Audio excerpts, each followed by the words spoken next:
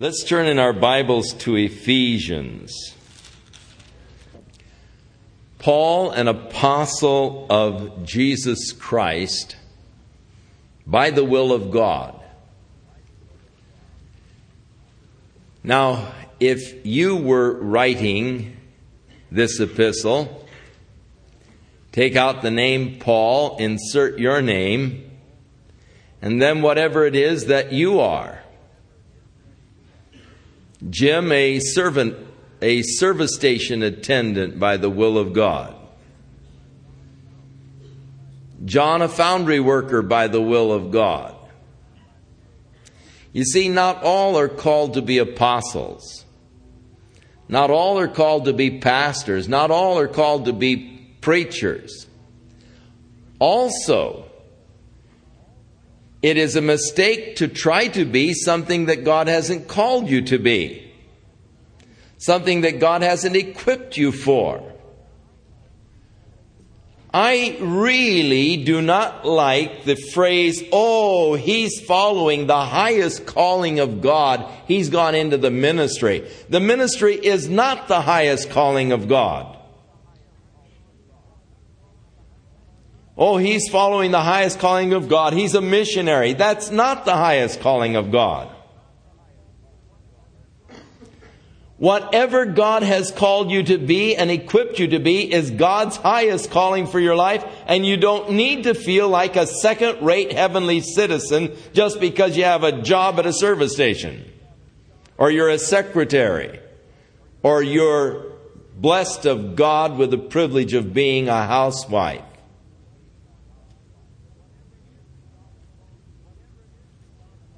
Whatever it is that God has called you to be is the highest calling of God for your life, and we should be enjoying rather than feeling guilty. Oh my, I'm not in the ministry. I should be in the ministry. I have to work, at this job and all. Hey, be grateful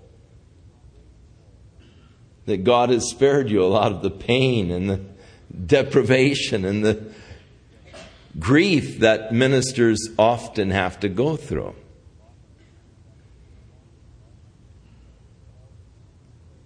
So Paul is just declaring his own calling. What I am by the will of God. That's what's important. You see, for many years I had a difficult problem because I sought to be Chuck the evangelist by the will of God. But I wasn't. God never did call me to be an evangelist. And my endeavor to be an evangelist was totally futile, frustrating, defeating. It wasn't until I decided to kick the mold of the denomination that I was in, which held up evangelist as the highest calling, and just be what God had equipped me to be and ordained me to be, Chuck, a pastor teacher by the will of God, that I began to experience a real fulfillment in my ministry. Up until then, the ministry was hard. It was a grind. It was a push. I was trying to be something God didn't make me. And that's the hardest thing in the world, to try to be something God didn't make you. The Bible says, make your calling and election sure. Know what you are by the will of God. Because if you are what you are by the will of God, then you have pleasure in what you are and in what you're doing. And when your work becomes your pleasure, then you're a happy person. I always encourage young people to find something you really enjoy doing and learn how to make a living from it. Because when your work is your pleasure, then you're a happy person. If your work is a grind, then you're going to be a miserable person, because you've got to figure probably a third of your life is going to be spent on the job. And if it's just a grind and a push and you think, oh, I have to go to work today. Oh, I'll be glad when 5 o'clock comes. Oh, man, you're just grinding at it constantly.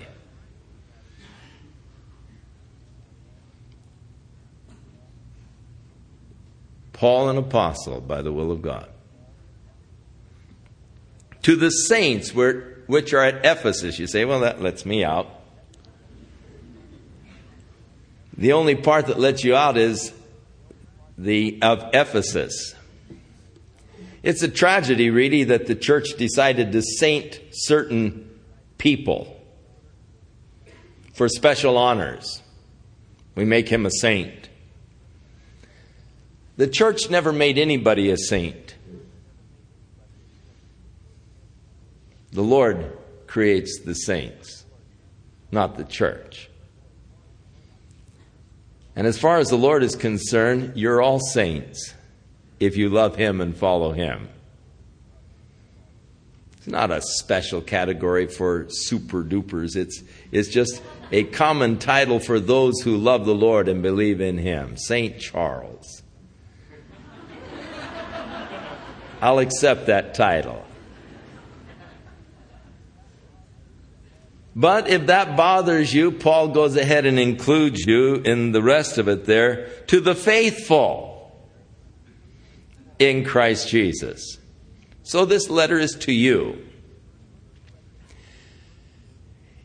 In this first verse, he introduces really sort of the underlying tone of the whole epistle, and it's in the words, in Christ Jesus. So as you go through this epistle, it will be helpful if you will take your pen and you'll underline all of the things that you have, that God has done for you in Christ, through Christ. And you'll find the phrases, in him, by whom, in whom, through him. And all of these things that you are and have through and in Jesus Christ. And you'll find this reoccurring throughout the entire epistle. And so this almost becomes the key word that will unlock the epistle as he tells you all that you are, all that God has done for you, all that God is going to do for you, all that God wants to do for you in Christ Jesus. So do underline as you go through, and it will help it to be drawn back to your memory. Grace be to you and peace from God our Father and from the Lord Jesus Christ. Grace and peace coupled together over and over throughout the New Testament. Always in this order, for you cannot know the peace of God until you first experience the grace of God. For years I went in my Christian experience without really knowing the peace of God in my heart.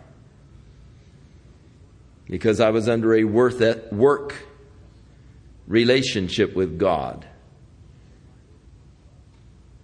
Trying so hard, and I never had peace.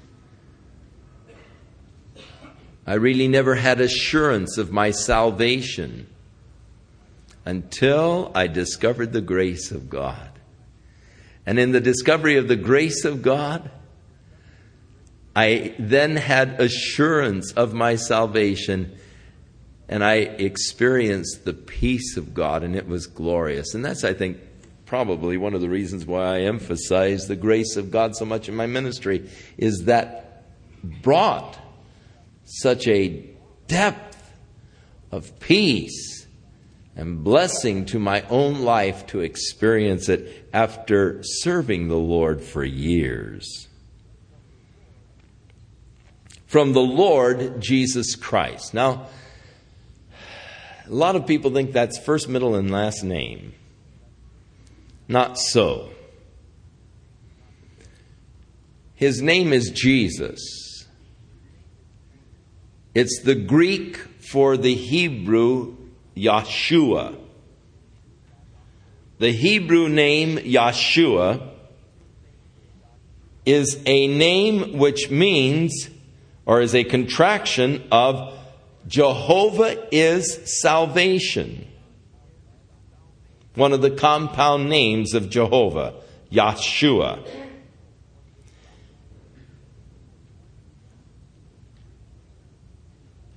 The Greek name is Jesus. And they were instructed to call his name Jesus, for he shall save his people from their sins.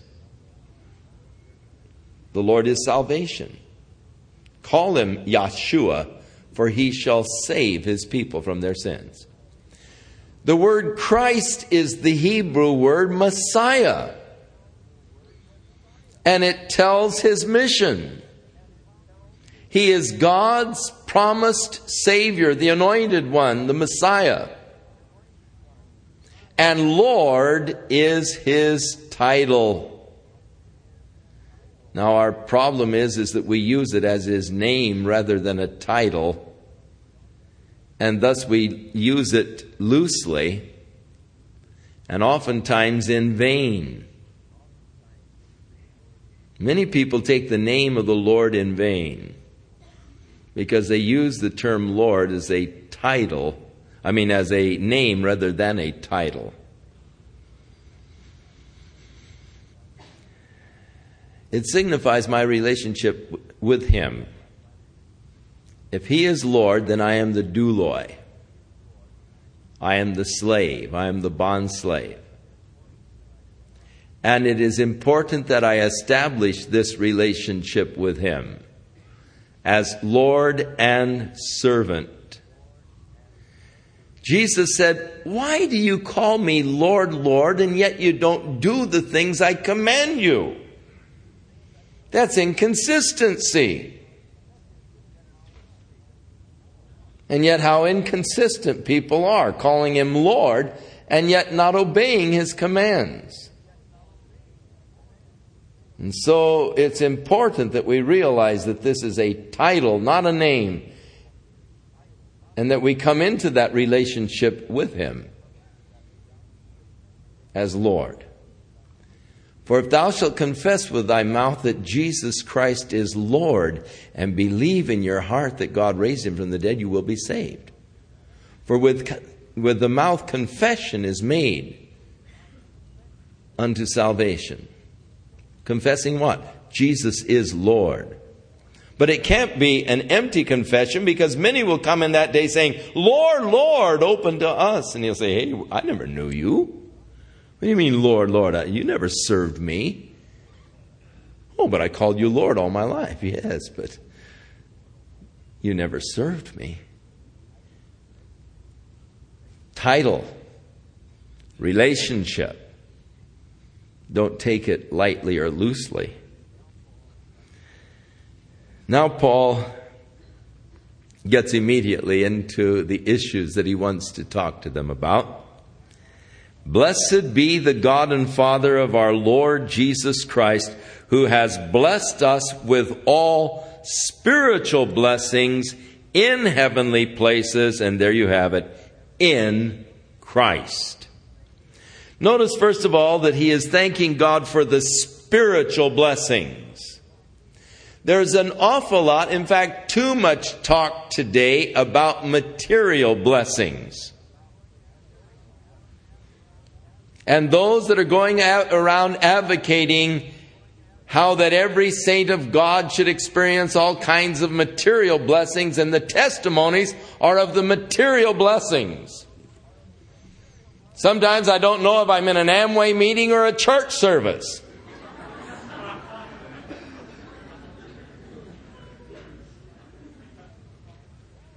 As people testify of the material blessings, Paul is thanking God for the spiritual blessings.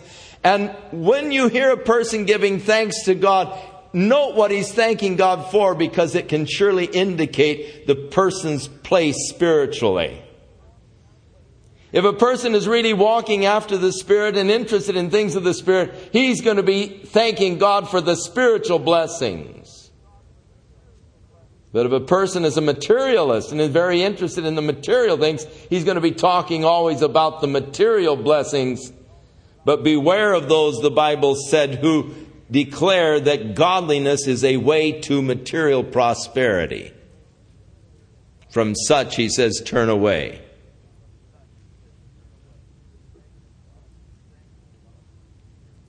He's thanking God for spiritual blessings. And he's going to spend the first 3 chapters of Ephesians sort of enumerating these spiritual blessings that we have in and through Jesus Christ.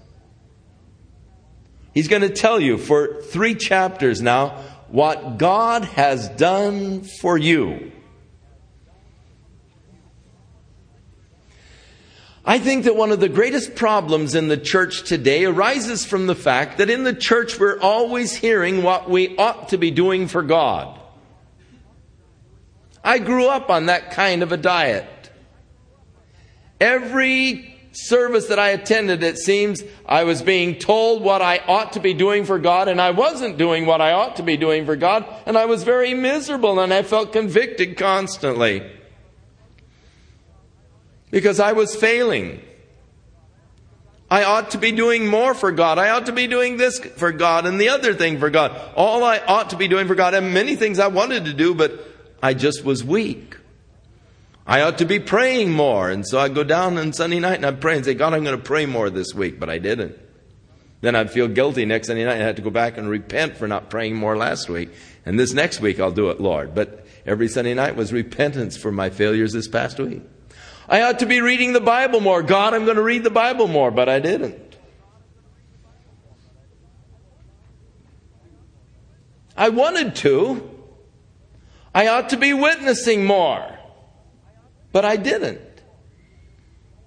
Always feeling guilty because I was failing to be or to do all that I ought to be doing for God. Half the problem is I didn't know how. For years in my ministry, I followed the pattern that I knew by growing up, and I was telling the people constantly what they ought to be doing for God.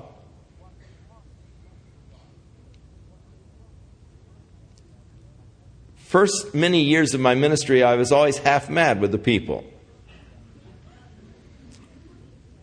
Because I wanted to be an evangelist. Because that's what the denomination recognized. I wanted to see souls saved. Because the first thing I had to report on my reports every month were how many people were saved this month. It's terrible to put zeros in there. The hierarchy, the bishops will never recognize you unless you have converts. And so I had prepared some of the most fantastic evangelistic sermons. I mean, they could convince the hardest sinner that he ought to commit his life to Jesus Christ. And I go to church all supercharged with this powerful dynamic message. I mean, no sinner can reject this message. And I get to church and I look around and there wouldn't be a sinner in the house. I knew everybody by first name. What are you going to do? No sinners to preach this powerful message to. Can't change my message now. I don't have anything else to preach. I'll have to preach this powerful salvation message to all these saints. That's frustrating. And I let my frustrations be known by laying it on the saints. I put a little addendums to my message of how they had so failed God. If they were doing what they should be doing, this church would be full of people tonight. Sinners to hear the gospel message. You should have your neighbors with you this evening. You know, and I really lay it on the poor saints and their heads would go down, down, down. I was laying the lash across their back, beating them. They're total failures in their Christian walk. I've got to preach this powerful salvation message to saints. That's not fair. So I developed a congregation of frustrated, guilt-ridden saints. And I'd make my appeal to reconsecrate your life to Jesus. At least I could get people forward, you know.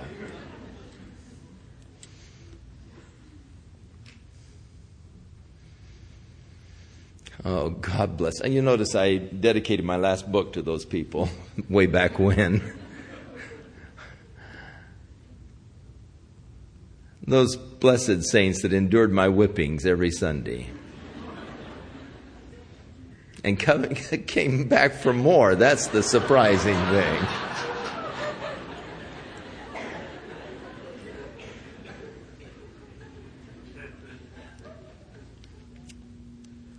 And as their head would go down and they'd feel guilty and say, yes, I have failed God. Oh, God, I'm so sorry. Lord, I should be doing more for you. I know I ought to be doing, but God, I don't know how. This dumb pastor isn't teaching me anything besides salvation, you know. It was really my fault. I never took them beyond salvation. I never brought them into the walk in the Spirit, into the life of the Spirit, into growth and maturity in the Word.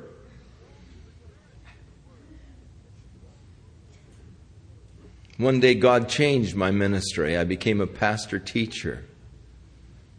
Got rid of my evangelistic sermons and started to feed His sheep to make them strong. It was a dramatic change of my own ministry. As I quit beating the sheep and started feeding the sheep started getting strong. They started getting healthy. And you know what happened? As they got strong and healthy, they started to reproduce. They now had something to share with their neighbors. Christ became their life. Witnessing wasn't something that they were doing anymore. It was something that they were. Their lives changed by the Word of God and the power of the Spirit. They became witnesses. And the effect of it was that their witness began to go out throughout the neighborhood, and their neighbors began to come and be saved.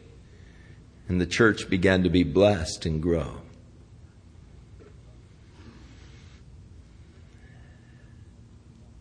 The church has been emphasizing much too long what you ought to be doing for God. The Bible doesn't emphasize that. The Bible emphasizes what God has done for you. Thanks be unto God who has blessed us with all spiritual blessings. And He takes 3 chapters now to tell you all that God has done for you. And it is not until He has told you for 3 chapters what God has done for you that He turns around then and says, now walk worthy of this glorious calling. He doesn't tell you what you ought to be doing for God until first of all establishing for you what God has done for you. And that is the proper order, because you can't be what you ought to be without that which God has already done for us. In other words, God's work has to be first in my life. And in the New Testament, the order is always that way. You'll never find a reversed order. Before what you should be doing for God is always what God has done for you. Thank God, Peter said, that we have been born again to a living hope by the resurrection of Jesus Christ from the dead, to an inheritance incorruptible, undefiled, that fades not away, that is reserved in heaven for you who are kept by the power of God. All of this is what God has done for you. Thanks be unto God. We've been born again to this living hope because Jesus rose from the dead. We have an inheritance, incorruptible, undefiled, fades not away. That's all God. What's God's done for you. Reserved in heaven for you, who are kept by the power of God. It's God that is keeping you. You say, well, don't I have anything to do? Yeah. He adds, through faith. Just believe it. That's all. That's all He requires. For you to believe that work that He has done for you. And so, we've sought to follow the New Testament pattern, declaring the glorious works of God in our behalf. Blessed be the God and Father, who has blessed us with all these spiritual blessings in these heavenlies in Christ Jesus. Starting off now, according as He hath chosen us in Him. God chose me. That thrills me. Used to scare me. I used to argue against that. That isn't fair that God should choose. I didn't like the doctrine of divine election. I don't know why I didn't, inasmuch as He elected me. But somehow my rational mind was wrestling with that. I'm glad that God gave me the choice. I appreciate this capacity of choice. I recognize the awesome responsibility that goes with it, but I'm glad that God gave me the opportunity to choose the one that I was going to spend the rest of my life with. I'd have just hated to have someone dumped on me. I appreciate that choice. But I would deny God that same right. God, you don't have a right to choose who you want to spend eternity with.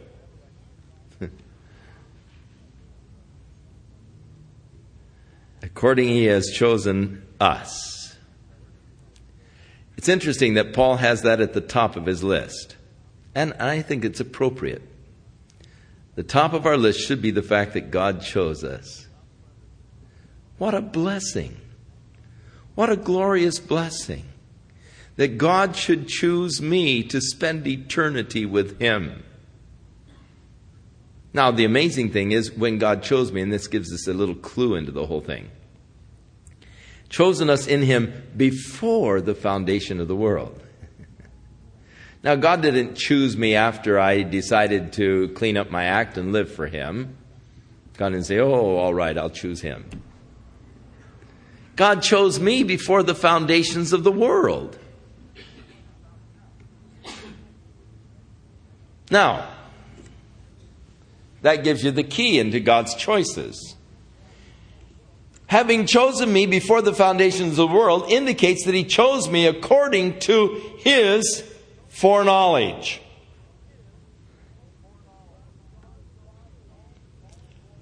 Because God knows all things, He will never learn anything new. If He can learn anything new, then He doesn't know all things. James said, known unto Him are all things from the beginning. So it is according to His foreknowledge, because He knew in advance. He chose me on the basis of His foreknowledge. Now, this is where we have difficulty with the concept of the foreknowledge of God and predestination and election and chosen in Him. We have problems because we can't think with that capacity or with that advantage. It must be, I don't even know if you have to think when you have that advantage. You know everything. And on the basis of what God knew from the beginning, He made His choices. Now imagine if you had that kind of capacity, that you knew everything in advance before it ever happened. You knew exactly how it was going to turn out. You could sure go back and improve your lot, couldn't you? I've made some choices in my life that I was sorry that I made afterwards. I've made some poor decisions in my life. I sold too quickly. I bought at the wrong time. Oh, if I only had foreknowledge when I made my decisions, I wouldn't have chosen the losers. That would be sort of stupid to choose losers, wouldn't it? If you knew in advance. If you knew who was going to win the ball game. Or, better yet, if you could go to the racetracks with this kind of knowledge. Imagine what you could do, having foreknowledge, knowing every horse, what he was going to do in that race. And you go to the racetrack with this kind of knowledge. Now, if you could, do you think you'd go there and pick out a ticket of losers? If you pick out, I don't know what you do at racetracks, but would you pick out a bunch of losers? You'd be stupid if you did. course you wouldn't. You'd pick the winners because you know in advance who's going to win the race, what the outcome's going to be. And so you make your choices predicated on what the outcome is because you already know in advance what it's going to be. That's just using your head. Now, that's what thrills me about God choosing me. Because He don't choose no losers. God's only chosen winners. And by virtue of the fact that I've been chosen, that ensures that I'm going to win. Chosen in Him before the foundations of the world. I derive tremendous comfort from that. You may say, well, that isn't fair that God can choose. Because if He chooses who's going to be saved, then He's also chosen who's going to be lost. It doesn't say that, does it? You're adding to the Scripture. Well, that's a natural assumption, not necessarily.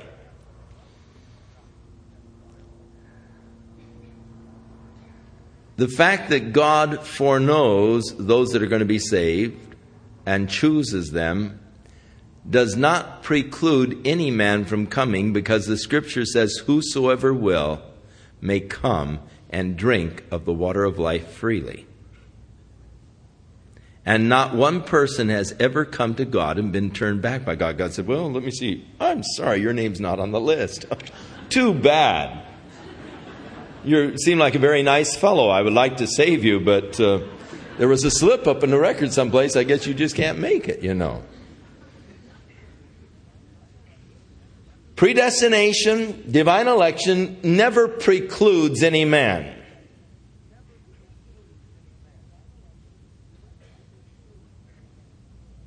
You say, but I don't think that I like that God can make these choices. Because what if He didn't choose me? Well, how do you know He didn't choose you? Well, I'm not a Christian. Well, why aren't you a Christian? Well, I don't want to be. Well, then maybe He didn't choose you, and it's sort of sad.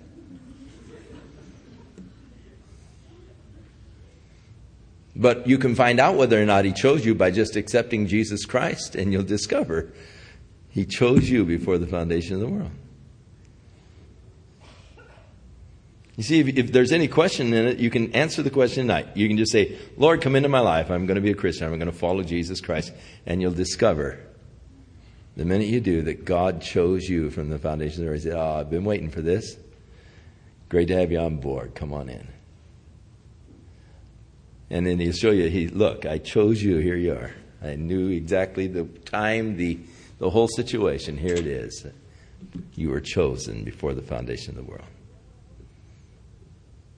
Yeah, but what if I don't want to come? Well, then again, as I said, it's tough. But you can't blame God, because God has opened the door to you. And God has given you the opportunity. And God has called you to come. So though God has chosen those, still He has left the door open so that it becomes your choice also. Though God already knows the choice you're going to make. But you're the one that makes the choice. But God, in all of His wisdom, knows the choices each person's going to make. But He doesn't make the choice for you. He only knows in advance that what you're going to choose. We were chosen before the foundation of the world that we should be holy and without blame before Him in love. Oh, God help me. We've got 2 chapters going. I'm just plodding. But every verse just opens up such a new, rich dimension. It's hard to just pass over it. What has God chosen for you? That you should stand before Him holy and without blame. In Jude we read, now unto Him who is able to keep you from falling and to present you faultless before the presence of His glory with exceeding joy. One of these days, my name's going to be called, and I'm going to stand out, and God's going to look at me, and Jesus is going to step up and say, Father, one of mine. In Christ. Holy, without blame. He's innocent, Father. He's without blame. He's faultless.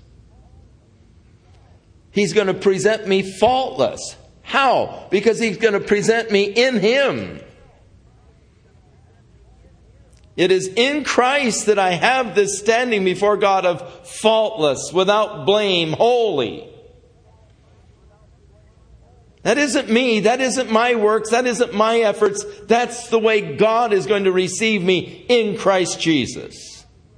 That's the way Jesus is going to present me to the Father. For He has taken all of my blame. He has taken all of my sin. And He's paid the price and the penalty. And He's going to present me in His righteousness. For God made Him to be sin for us who knew no sin, that we might be made the righteousness of God through Him. Having predestinated us. God's predestined plan for our lives, that we should be adopted as His children. Now, as we were going through Romans, we pointed out the fact that we have been adopted as the sons of God. Jesus is the only begotten Son of God. But God has predestined that we should become the adopted children by Christ Jesus, according to the good pleasure of His will. Now, this is a phrase you're going to find repeated, and it's an important phrase to understand.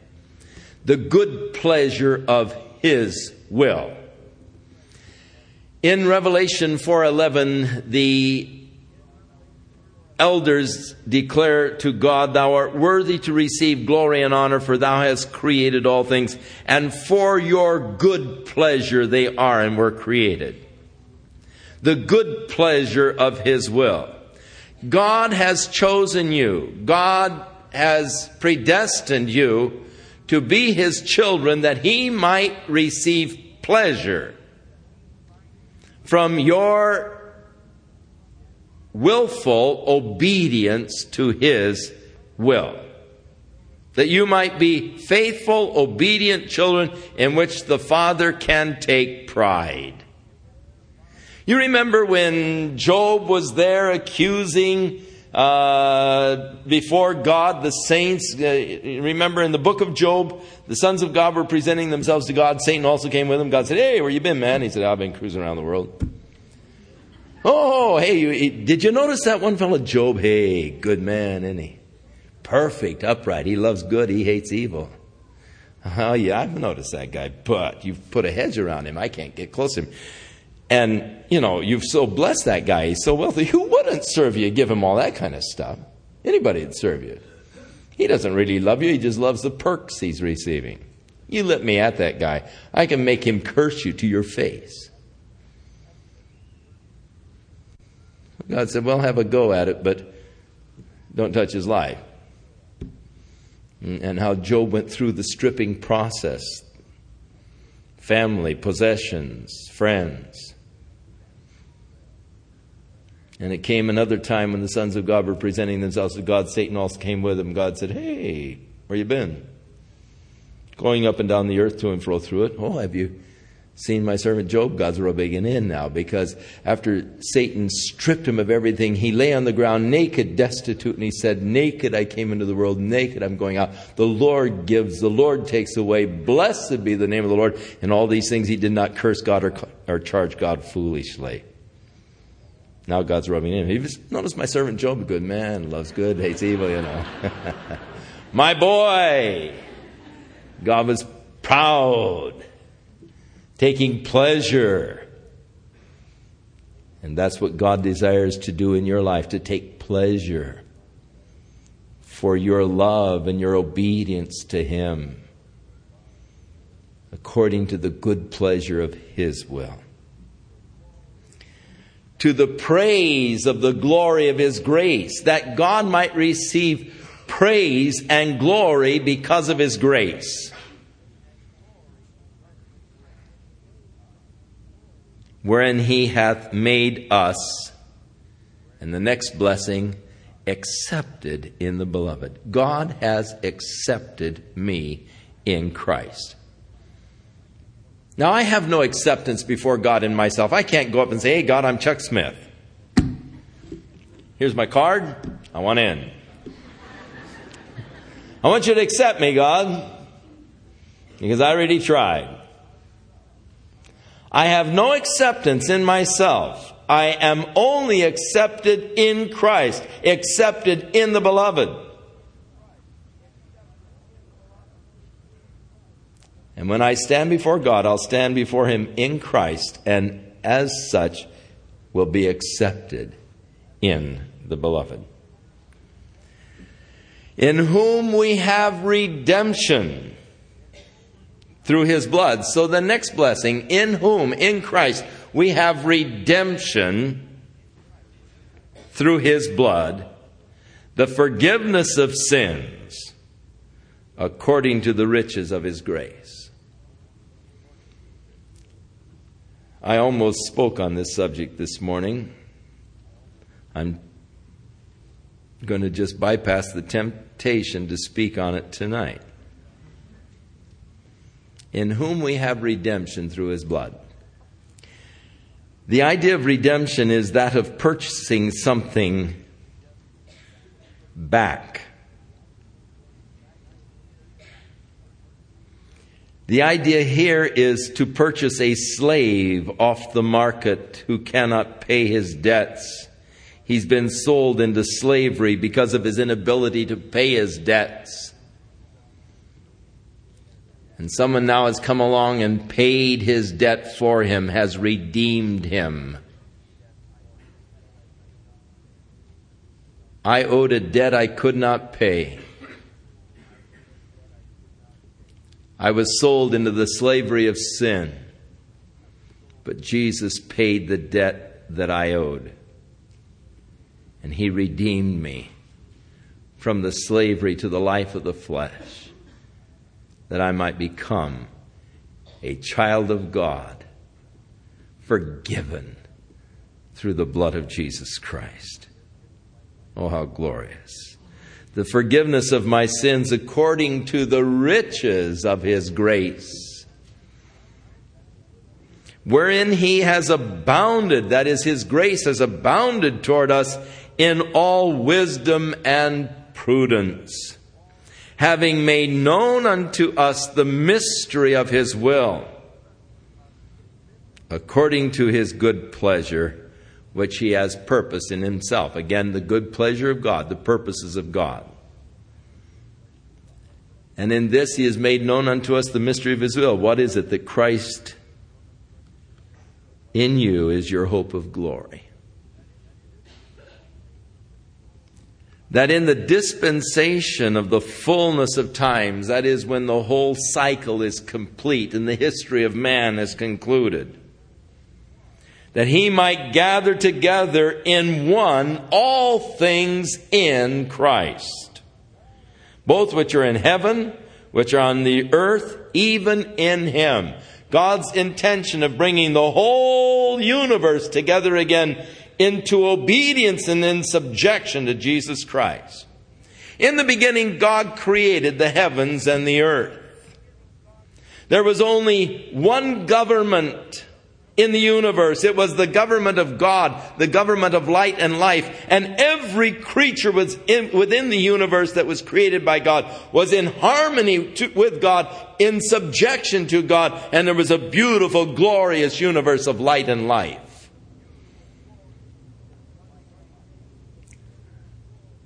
But one day, one of God's glorious creatures that was perfect in beauty and perfect in wisdom and perfect in all of His ways decided that he was going to be equal with God. He was going to exalt himself above the other angels and was going to be as God. And with that rebellion against the will of God, there came a second government in the universe. Satan as its head, the government of death and darkness, a government that is in antagonism to the first government, in rebellion against the first government, and thus the beginning of this struggle within the universe of the good against the evil. And we have come into time, born on this planet Earth, which happens to be sort of the center of the conflict. And we are born into a spiritual conflict. And even within us, we experience the conflict of the good that I often do not do, and that which I would not, I find myself doing. And I find myself in this conflict of good and evil.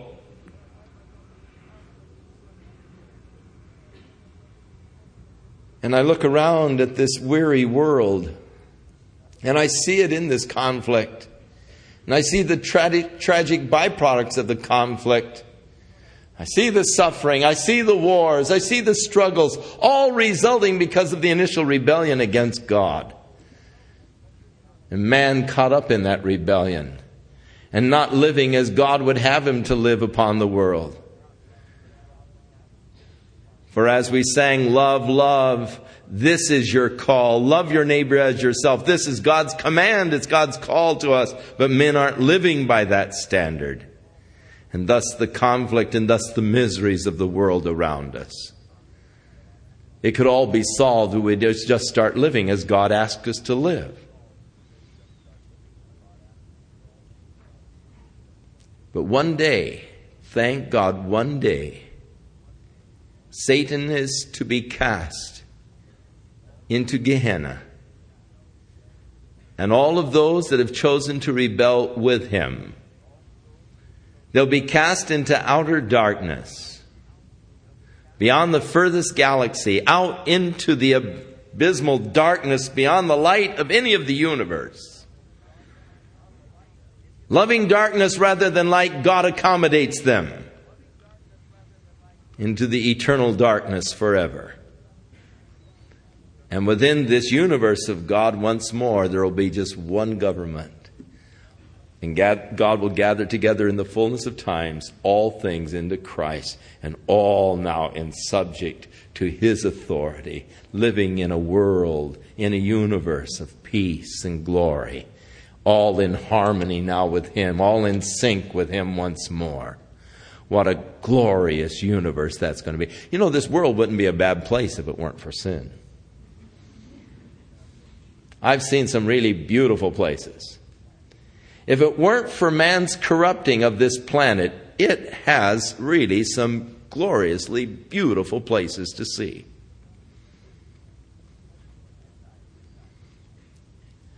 I've been skin diving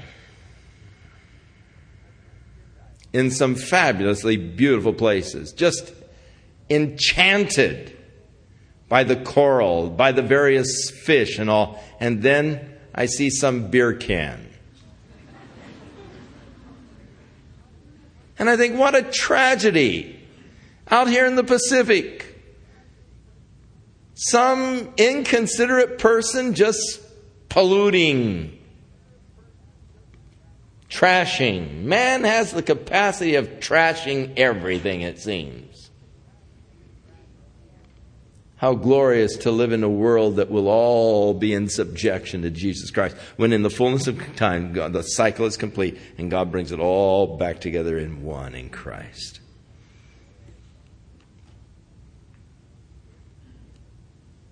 Even in him, in whom also we have obtained an inheritance, incorruptible, undefiled, phased not away, reserved in heaven for you. If we are children of God, then we are heirs of God and joint heirs with Jesus Christ. And it is through Jesus Christ that I have become an heir to the glorious eternal kingdom of God and to the riches of that kingdom. They are mine, and I shall enjoy them world without end. In whom also we have this glorious inheritance, being predestined according to the purpose of him who works all things after the counsel of his own will. God doesn't have to ask counsel or advice of anybody. He does it all according to his own will. His purposes, which he has purposed, they shall come to pass. They shall stand. God's purposes cannot be defeated. That which God has purposed shall be. Thank God he's purposed that I should share with him in that glorious kingdom. Oh, thank God for his purposes. The eternal purposes of God, which he has purposed in himself after the counsel of his own will, that we should be to the praise of his glory because of our trust in Jesus Christ.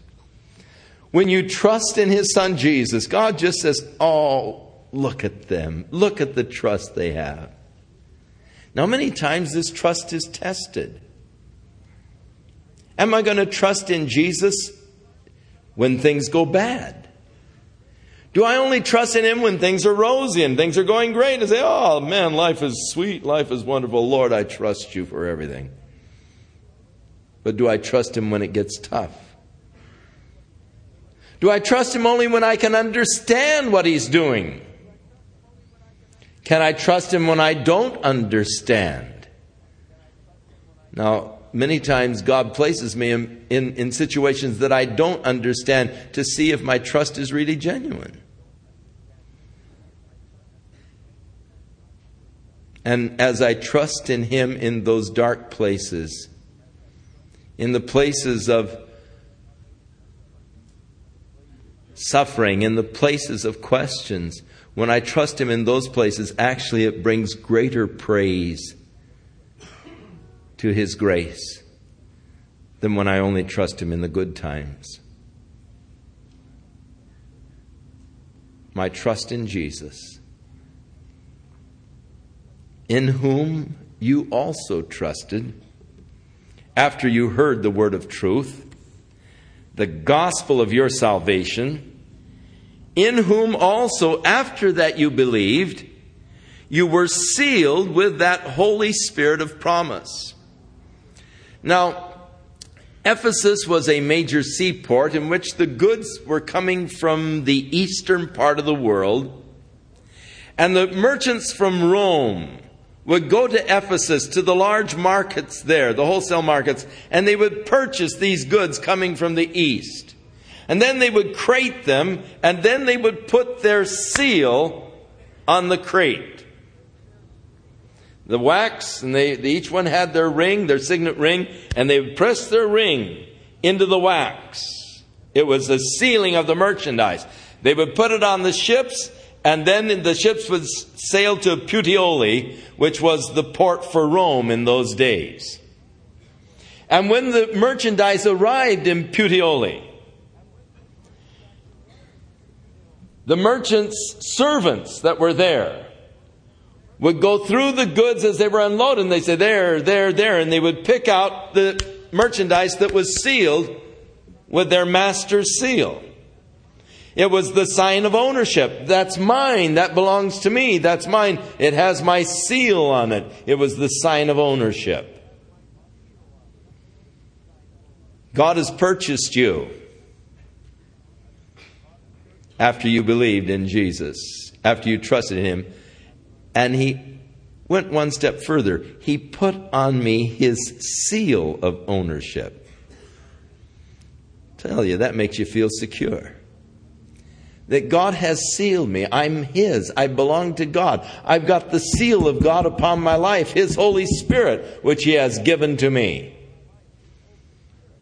It's God's seal of ownership, in whom we have been sealed with that Holy Spirit of promise, which is the earnest of our inheritance until the redemption of the purchased possession.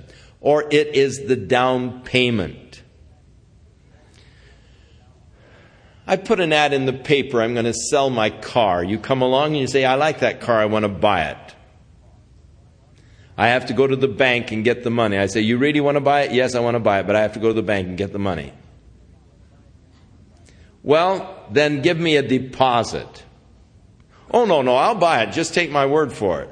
No. I want a deposit because someone might come along in 5 minutes and offer me cash and have the cash on hand. And I don't want to be holding the car for you because you may change your mind on the way to the bank, or the bank may not give you the money, you see. And here I might turn away a valid buyer trying to hold the thing for you. So I want a deposit. If you want me to hold this car for you, I want a deposit. You give me the deposit and the car is yours. The deposit is what they call earnest money, which means I am really earnest to buy it. I am earnest in my intent to buy your car. Or you're showing that you're earnest in your intent to buy my car, as this case happened to turn out. The deposit. It indicates that you are intending to go ahead and complete the purchase. Now, God has placed His deposit on me. He has purchased me. I've been redeemed through Jesus Christ. He has sealed me, put His mark of ownership upon me, and He's paid the down payment, the deposit. Until that day when He takes me into His glorious kingdom and the redemption is complete. You see, this body is not yet redeemed. I have a redeemed spirit living in a corrupted body. This body is decaying. It's going to pieces. But I have a redeemed spirit. And I'm waiting for the redemption of the body. That is, the new body that I have, the building of God, not made with hands, eternal in the heavens. And therein, when I enter into that new body and am in the presence of the Lord, my redemption at that point will be complete. So, in the meantime, that God might show to you that He is earnest and sincere about His purpose in redeeming you, He gives to you the deposit, the down payment of the Holy Spirit, which is the earnest of our inheritance until the redemption of the purchased possession unto the praise of His glory. One day God's going to complete this transaction of my salvation when I am there with Him in His glorious kingdom. Wherefore I also, after I heard of your faith in the Lord Jesus and your love unto all of the saints, cease not to give thanks for you, making mention of you in my prayers. This is the first of the two prayers that Paul has prayed for the Ephesians. And the one thing that I like about Paul's prayers are the directness of his prayers. And the thing that I think is a weakness in prayer many times is the lack of directness in prayer. I think that so often we are praying for things that are actually symptoms rather than getting to the heart of the matter. Here is John. He's having a terrible drinking problem. He's become an alcoholic. Oh, God, help John not to drink anymore. It's destroying his life. He's going down the tubes. He's drinking. God, help him not to drink anymore. So John becomes a sober sinner rather than a drunk sinner. What has he gained outside of sobriety? His real need is salvation. But you see, we're praying for the symptoms. If you went to a doctor who only treated your symptoms, he'd be a quack.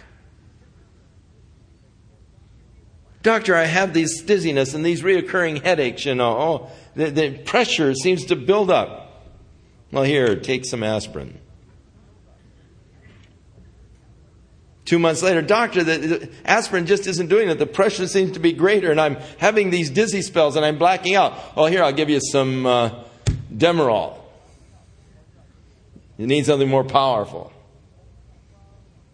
And if he only went ahead treating the symptoms while you have a tumor developing in the brain and creating pressure and all, he's a quack. But so often as we are praying in situations, we're praying only for the symptoms. We're not getting at the heart.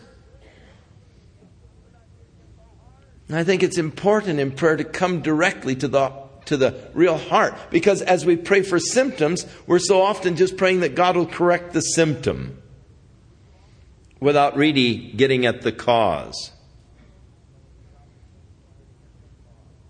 Like this fellow that every Saturday night at the testimony meeting was talking about how he became entangled in the web of sin this week. And I was determined to live for Jesus, but sin began to weave its web and I got all entangled in the web of sin and I fell again. But I come tonight to repent. I want God's help. And every Saturday night, same testimony, caught in the web and it entangled me and I fell again and all.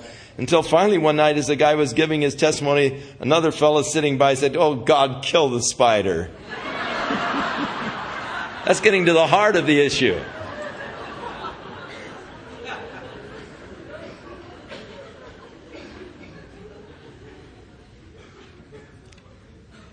We deal so often in just the peripheral issues rather than coming to the heart of the problem. Paul, in his prayers, he comes right down to the heart of the issue. And that's why I love Paul's prayers. What is he praying for them? First of all, that the God of our Lord Jesus Christ, the Father of glory, may give unto you the spirit of wisdom and revelation in the knowledge of Him. One of the most important things that any of us can possess is the true knowledge of God. There is so much false concepts concerning God. You cannot know God by searching. That's what the friend Eliphaz said to Job. Who by searching can find out God? You can't. God has revealed Himself, and it is only by revelation that you can really know God. And it is only as the Spirit opens your heart to the revelation that you can really understand God.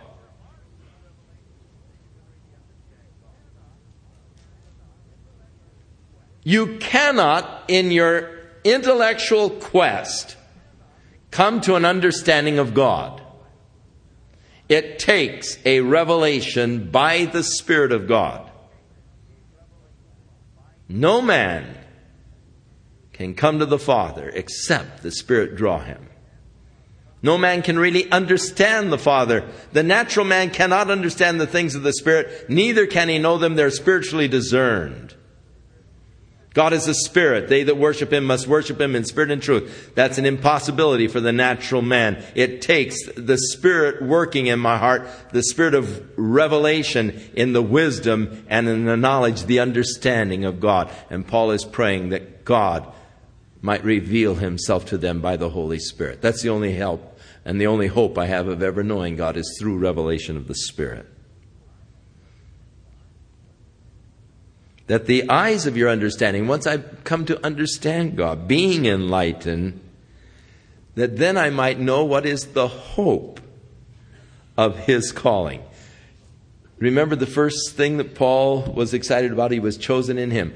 Oh, if you only knew what the hope is for those that God has called to be His children, you would never, never, never have a problem with death again. You would never have a fear of death.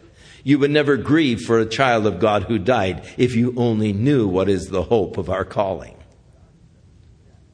We have such peculiar concepts of death. Oh, what a shame. He was so young. He had everything going for him, his whole life in front of him. What a tragedy that he was snuffed out so early. That's because you don't know the hope of the calling of the believer. Tragedy for us, maybe, because we're going to miss Him, but not a tragedy for Him. He's there in the presence of the Lord. He doesn't have to go through all the hell and the suffering on this earth. Your life on this earth is all of the hell you're ever going to know.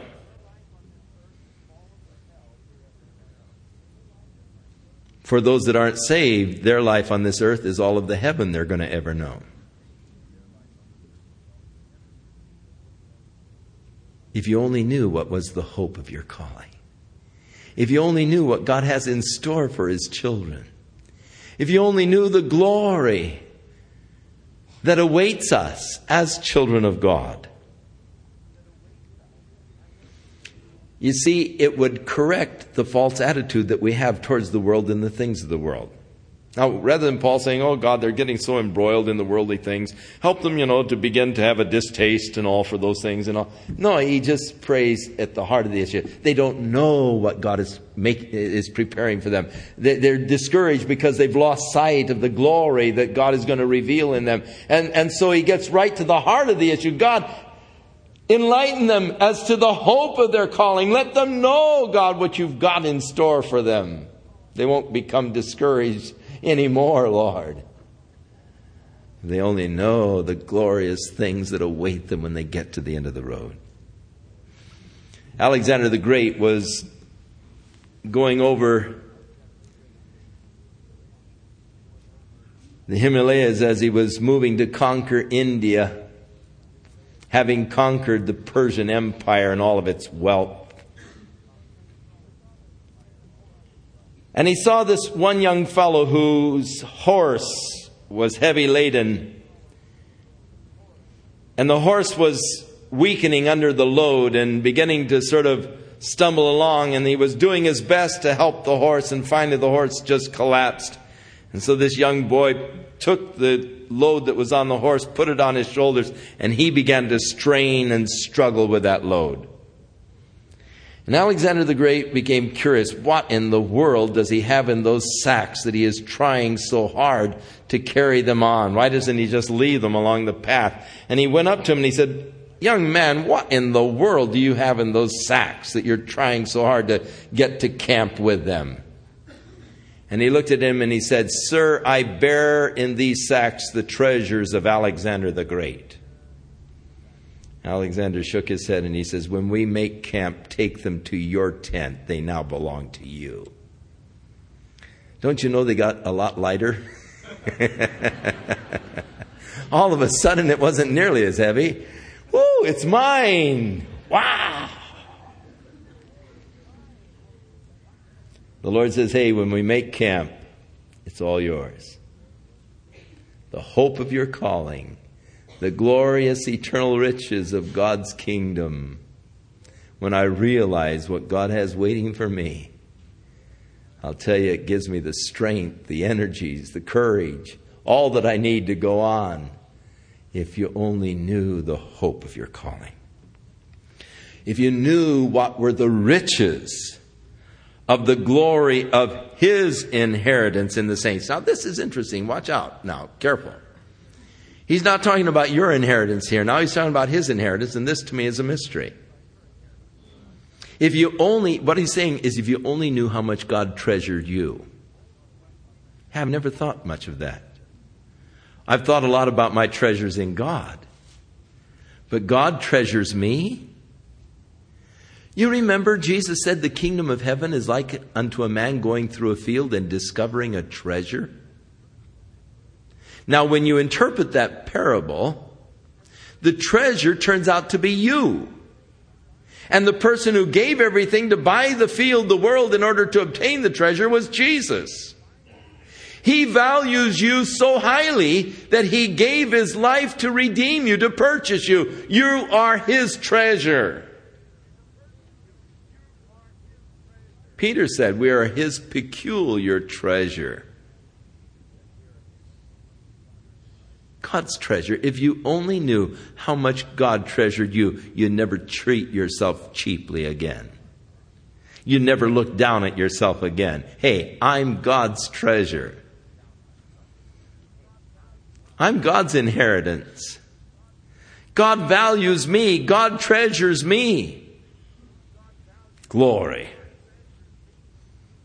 Personally, I don't think He's getting much of a deal, but I like it that He likes it.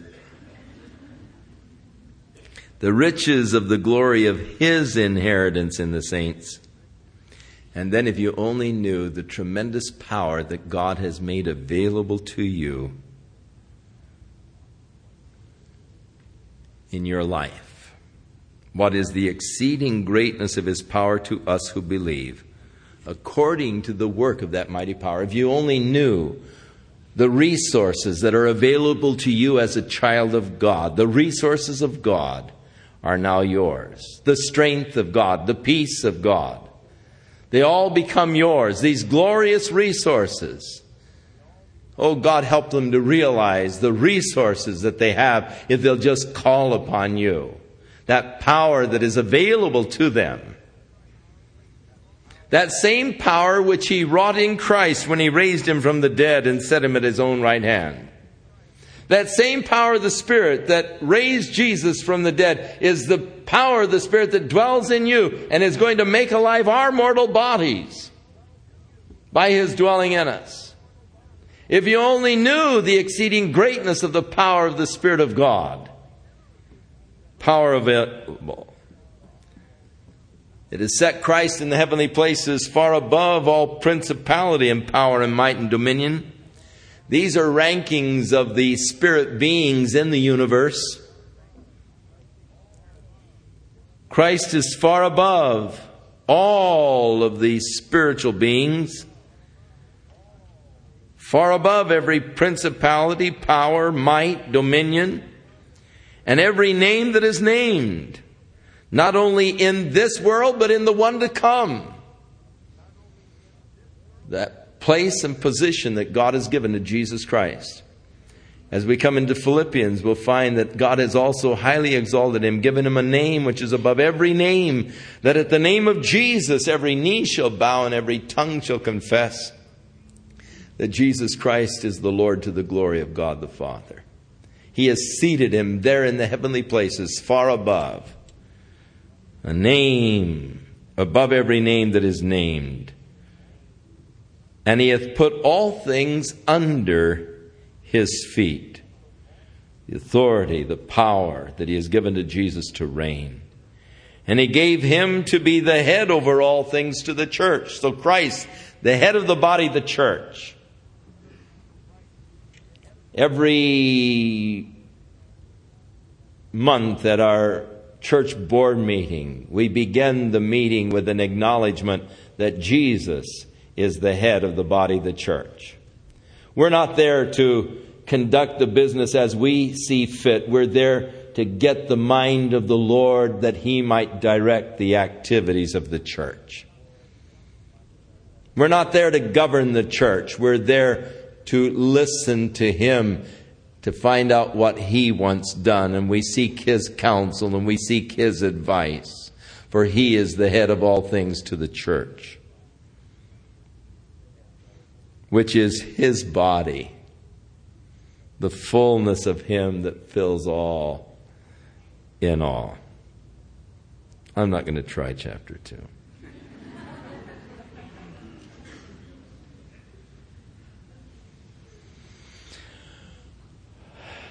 I'm just going to go home and have spiritual indigestion all week. I hope you do. I hope you're burping these scriptures all week long.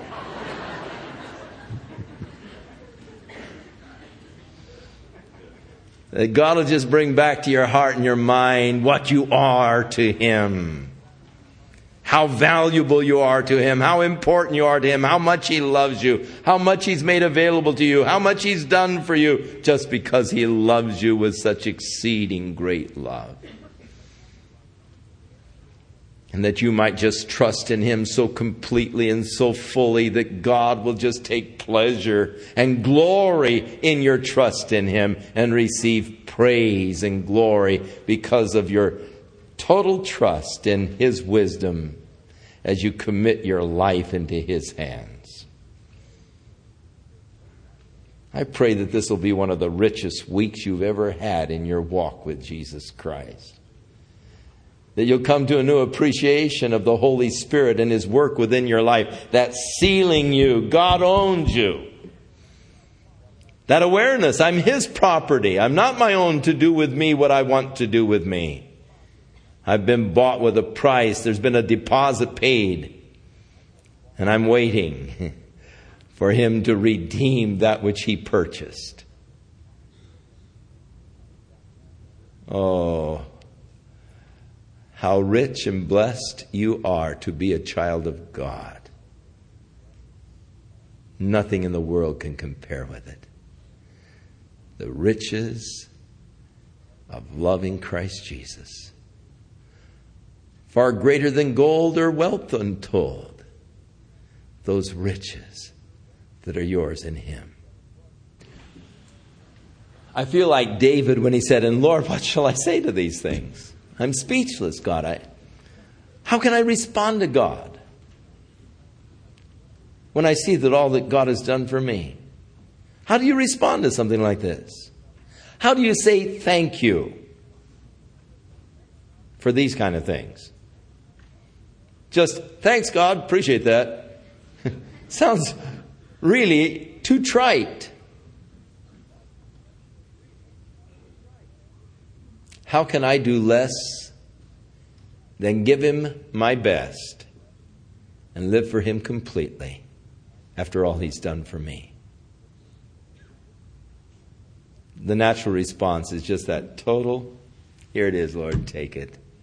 I give it to you in the hope of the calling, the riches of the eternal kingdom of God that are mine when you have completed your redemptive process. God bless you. Anoint you with His Spirit. Fill you with His love. Crown you with His glory. In Jesus' name.